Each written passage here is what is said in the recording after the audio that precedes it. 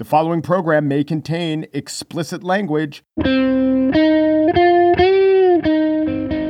It's Wednesday, July 1st, 2020. From Slate, it's The Gist. I'm Mike Pesca. Mark McCloskey, the Missourian with an AR-15 tucked-in polo shirt and Montgomery Burns-level taste in home decor.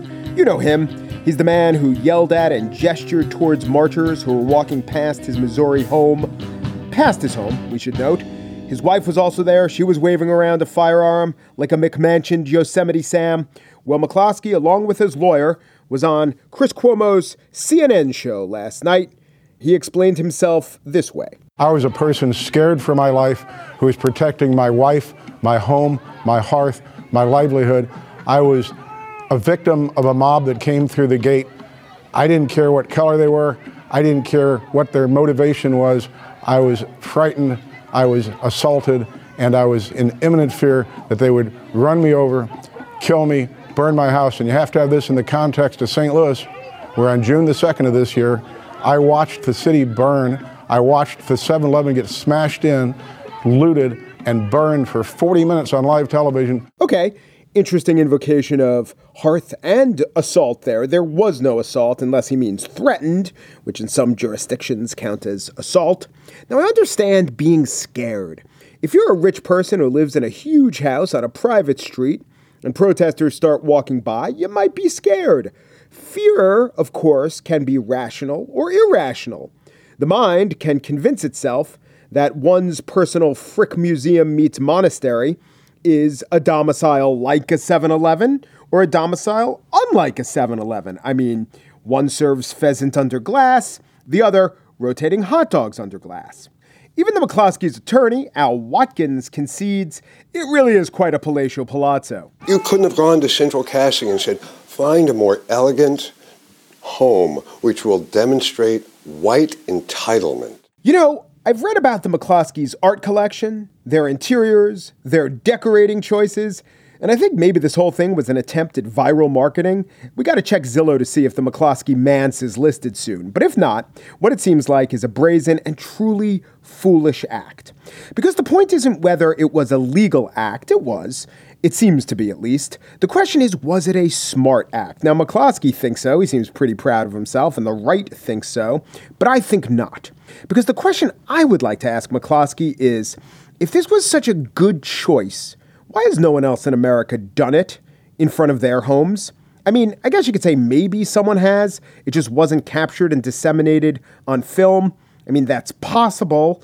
But you have to think, with everyone in America owning a cell phone, and with all the Black Lives Matter protesters out in the streets precisely because citizens had cell phones, and because the motivation of a gun owner standing on his front lawn brandishing a firearm is specifically to be seen, I think it's quite reasonable to say that Mark McCloskey is the only one who did this. I'm not talking about protecting stores in areas where looting was going on. I'm talking about a homeowner going in front of his home as a march passes by. Millions of Americans have had the ability to do that. I mean that literally. I think about New York City alone. Marchers went down the main streets and the side streets and so many streets. There had to have been millions of residences that were passed by marchers in New York City. Throughout America, the same is true. Hundreds and hundreds of cities saw protests and marches, and some went to parks and some went to the mayor's front lawn, but many went through residential streets. So it has to be the case that millions of homeowners had marchers walk past. And since we're in America, it also has to be the case that probably hundreds of thousands, maybe also millions of gun-owning homeowners had marchers walk right past them. And McCloskey is the only one who came out and waved a gun at those marchers. So I gotta wonder, if this is such a sharp, well thought out, considered move, why has no one else done it? Mark McCloskey doesn't seem like a stupid man. He is a lawyer. He has, let us say, bold taste in the works of the old masters. And by old masters, I mean artists, not literally. Anyway, I think he is enjoying his renown/notoriety. But I also think that if he actually used his rifle that day, his life would have been ruined. And he has to know this.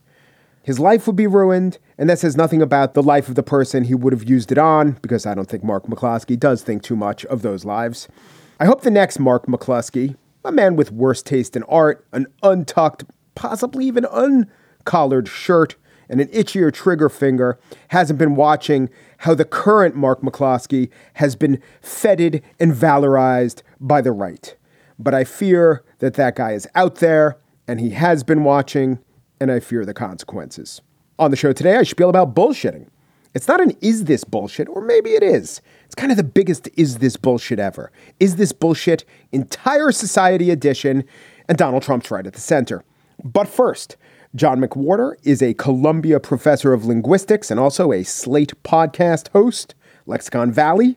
I wanted to talk about the language behind notions of white supremacy, bigotry, prejudice, and racism. You know, the big stuff, through a lens of words. John McWhorter is up next.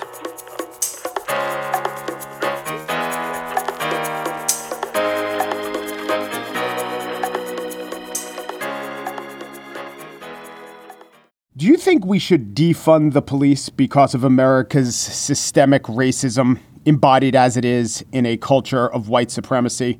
Well, before you can answer that question or even think about it, there are three terms in there whose definitions have changed wildly over the last, 5 to 10 years.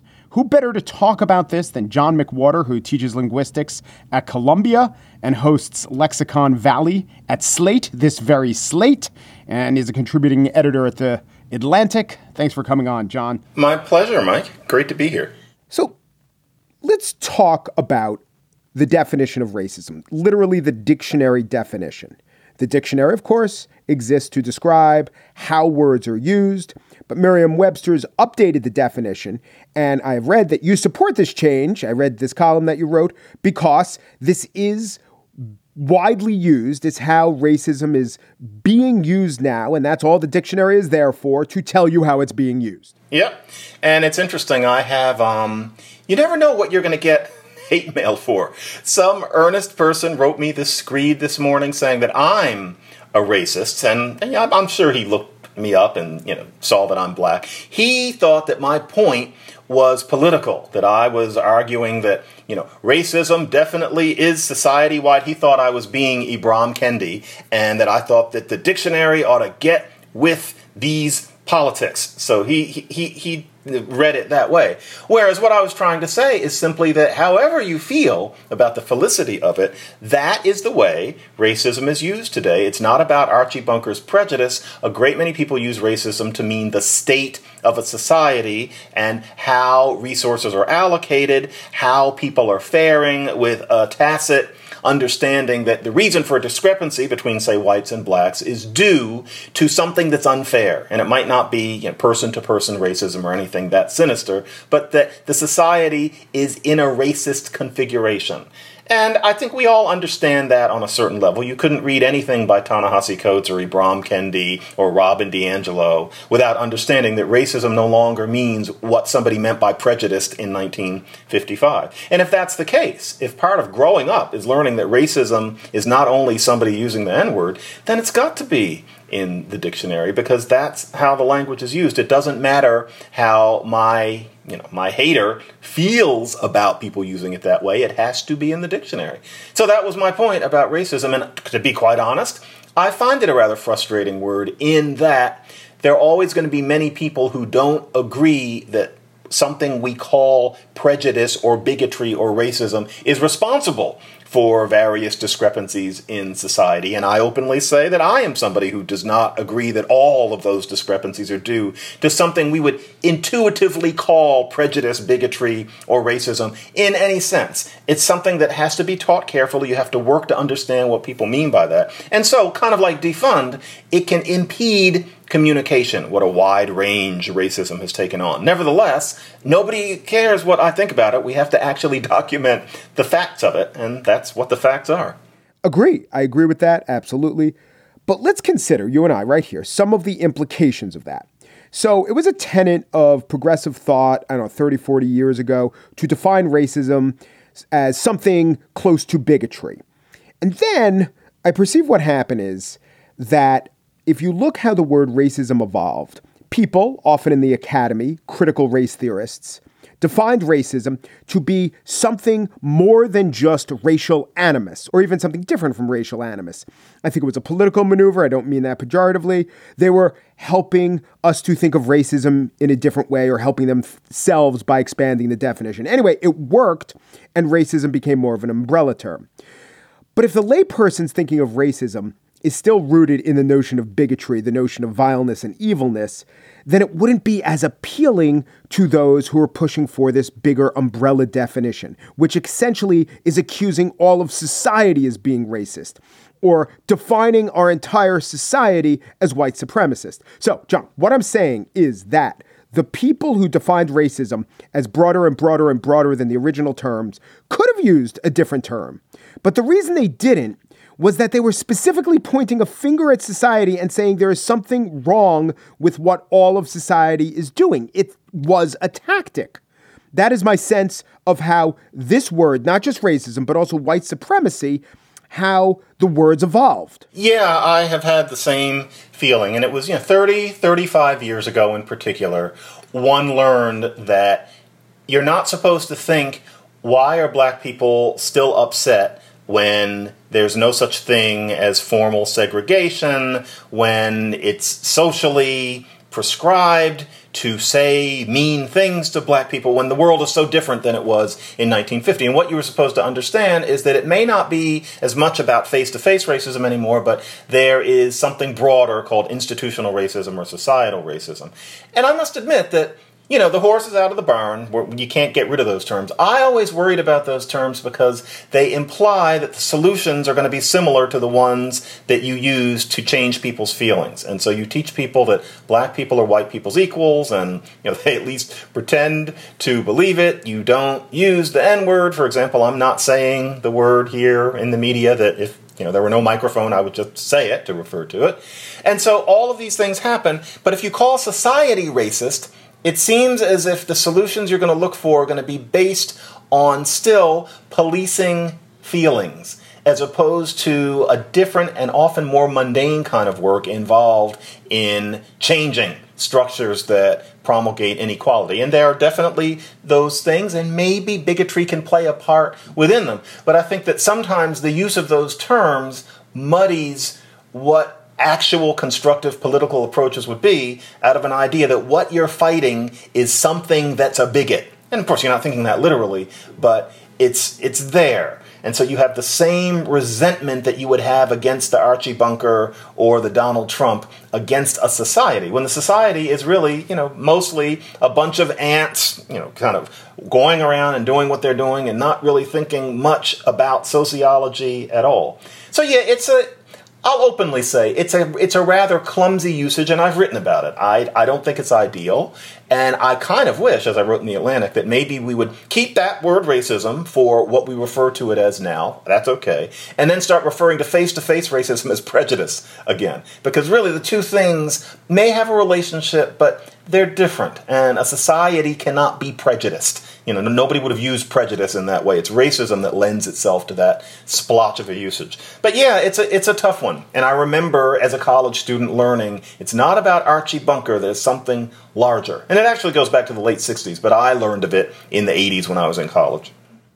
Similarly, I'm a little confused, or I sympathize with the sort of person who hears that, I don't know, let's not say Donald Trump. Let's say Jeb Bush engages in white supremacy, or the Republican Party is a white supremacist party. And I would think for the vast majority of Americans, white supremacy for years and years was branded as just a more multisyllabic way of saying essentially a Klansman. They were white supremacists. And then when you brand much of society, all of society, like large swaths of society as this, two things. I wonder if it's by design. It's to implicate what we thought of as not horrible racists as being just as horrible as the people who wear the Klan's robe. But the second thing is language doing us a favor? Is language serving the people who hear it and speak it when the word white supremacy has so changed, and I would say is probably so confusing to the average American? Yeah, what's going on there is the treadmill. And you could have predicted that around the 2000 teens there would be a term like white supremacy.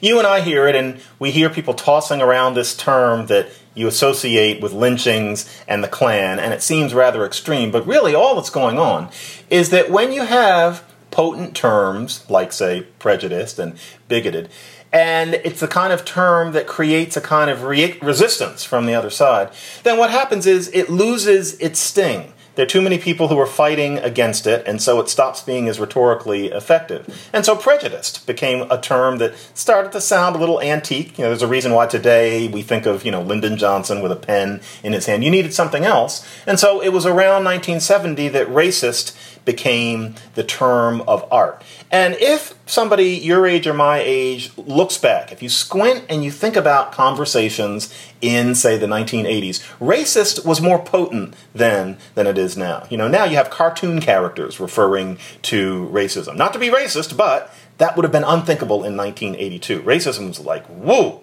And it was because it replaced prejudice. But time goes by, and there are people who question, what we mean by racism, who don't want to be called racist. And so next comes white supremacy, and it has a rhetorical sting now. All anybody has to do is say it, and it can silence the room. It makes the other half of the room clap. That's the way these things are.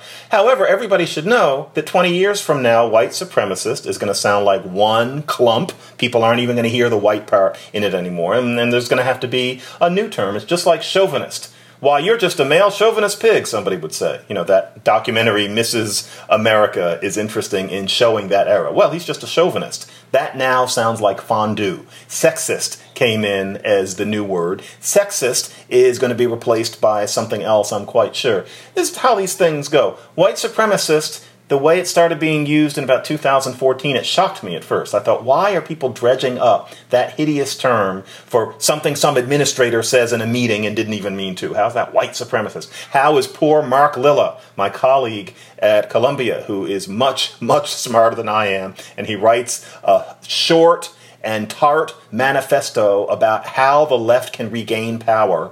And Catherine Frank, the law professor at Columbia, calls him a white supremacist. I remember thinking at the time, where in hell is this coming from? But all it is that racist is no longer as strong as one might prefer it to be. And I'm not criticizing people for this, because we all do this on all sides of the political spectrum. But that's why you're hearing that term. So, isn't it the case that, and that, by the way, as a linguist, any question phrased in the negative is rhetorical, but isn't it the case that Ibram Kendi, whose 3.0 definition of the word racism is essentially being codified in the dictionary, he was engaged in an argument. Good, I say, have an argument. And his argument was, that's not racism, this is racism. Here's my definition of racism. By putting it in the dictionary, are we saying he won the argument? And by implication, then winning the argument is what? Just convincing enough people to use your term? And if that's the case, how about all these right-wing Sean Hannity shows who would define patriotism as, say, a supporter of the Iraq War?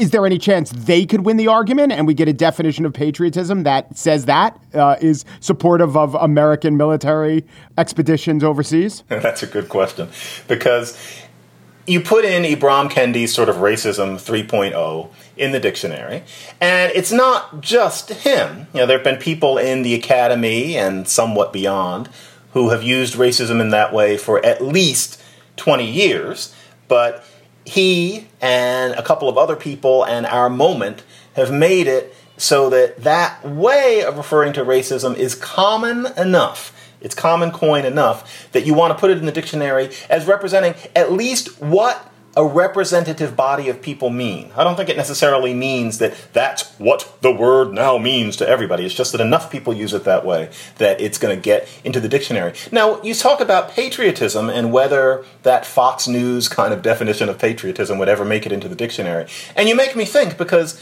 the truth is, even if that kind of definition really took hold, and frankly, it has among watchers and listeners of that kind of media. I don't know if he still does it, but Sean Hannity, every call, he would say, "You're a great patriot," and then the caller would say, "You're a great patriot." It was a church-like call and response. And that is less likely to make it into dictionaries. And I say that with great respect for lexicographers. I know a lot of them, but my hoarse sense is that definitions that become widespread among what is conventionally considered the intelligentsia would be more likely to make it in than the sort of thing that Sean Hannity is saying, despite the fact that I think that you could say a critical mass of people think of patriot meaning that such that it could be one of the definitions of patriot in the dictionary. But lexicographers are educated people. Educated people tend to lean left, especially academics. And so there's some of that. I don't think dictionaries are hotly politicized. But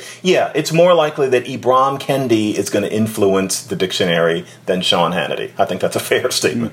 I think that might be a good thing, too. Yes. And that is John McWhorter, Columbia professor, host of Lexicon Valley. But the conversation is not over. It continues tomorrow as we talk about defund the police, the idea, but really the term. The future of all these terms comes up as well. Join us tomorrow with John on this podcast. And now the spiel. You know the expression, don't bullshit a bullshitter? I think it's bullshit. As a student of, and if not an expert in, then a connoisseur of bullshit, what I think that it gets wrong is that it is usually said by a bullshitter himself, mostly himself. And therefore, it estimates the bullshitter's ability to detect bullshit. Soon, I shall bring this guy into the argument. And I think we're going to be very good with the coronavirus. I think that at some point that's going to sort of just disappear, I hope. That was President Trump months ago, before anyone could have reasonably known that, oh no, that was Donald Trump today. Okay, so don't bullshit a bullshitter. Said by bullshitters who elevate their own ability not only to project, but detect bullshitting. I think that bullshitters are bullshitting themselves in general. But here is how I think this is important in terms of America today and Trump and the election, and even a bigger question of how much media gatekeepers need to protect people from the consequences of bullshit. So, first, Donald Trump is hurting in the polls. He is less popular than he has been in a long while, though not all time. He is less likely to win the election based on polls and based on betting markets than he has been at any point during his presidency. I think the reason for this is that some people once considered squarely in Trump's base, have defected. The New York Times had a good article today on the very small sliver of Trump voters from 2016 who say never again. It is a small sliver, but his margin of victory in key swing states was even smaller than that sliver, so they're really significant. Here are some quotes from the article. Coronavirus also changed the mind of Ariel Oakley, 29, who works in human resources in Grand Rapids, Michigan. With coronavirus, even just watching the press conferences, having him come out and say it's all fake, she said, I have family who have unfortunately passed away from it. Times also quotes a guy named John Crilly, who says, what changed my mind? 120,000 deaths. He, meaning Trump, refused to realize, oh my God, there's a virus coming our way. Shouldn't we do something, guys? COVID was the turning point. It's the thing that touches home with everybody.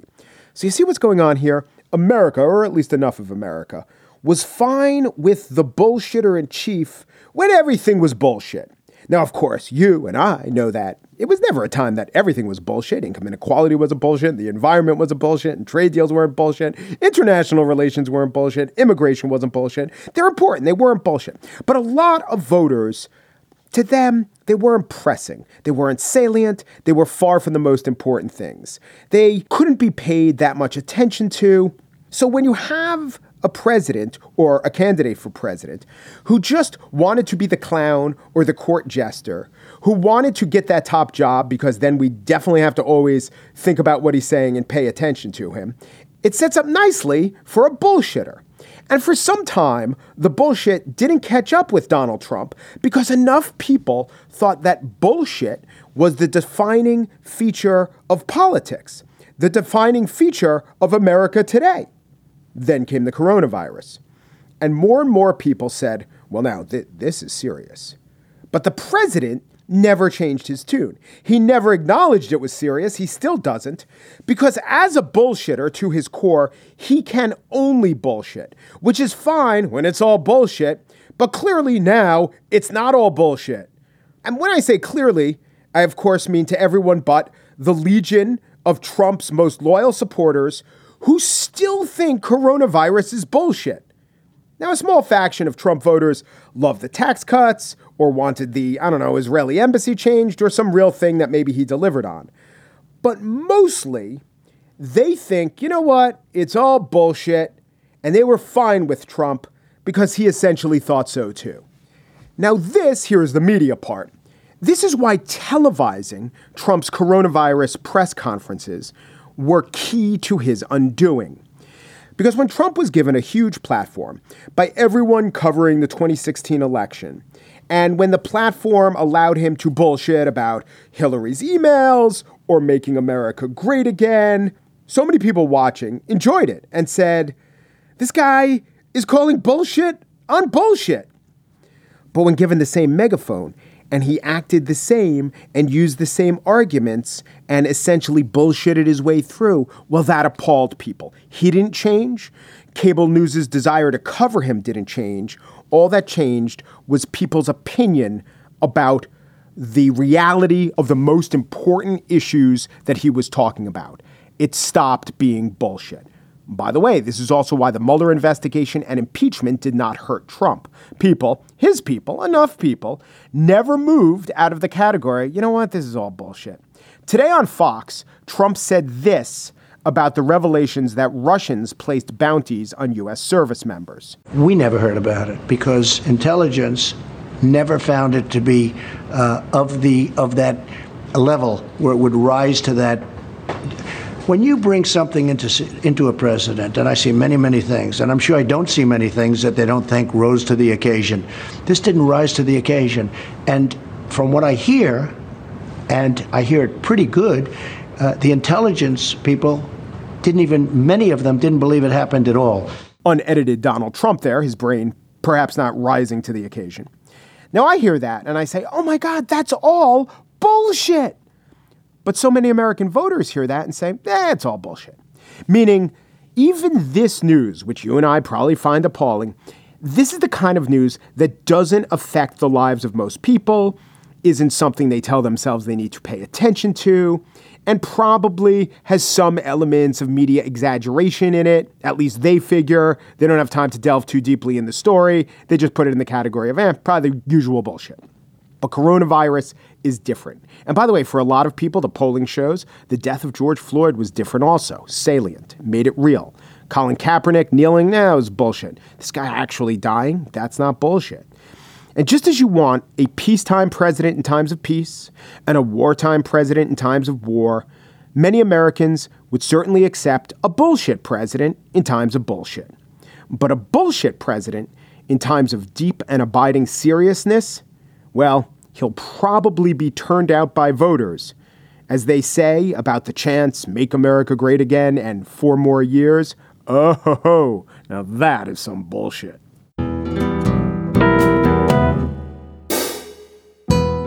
And that's it for today's show.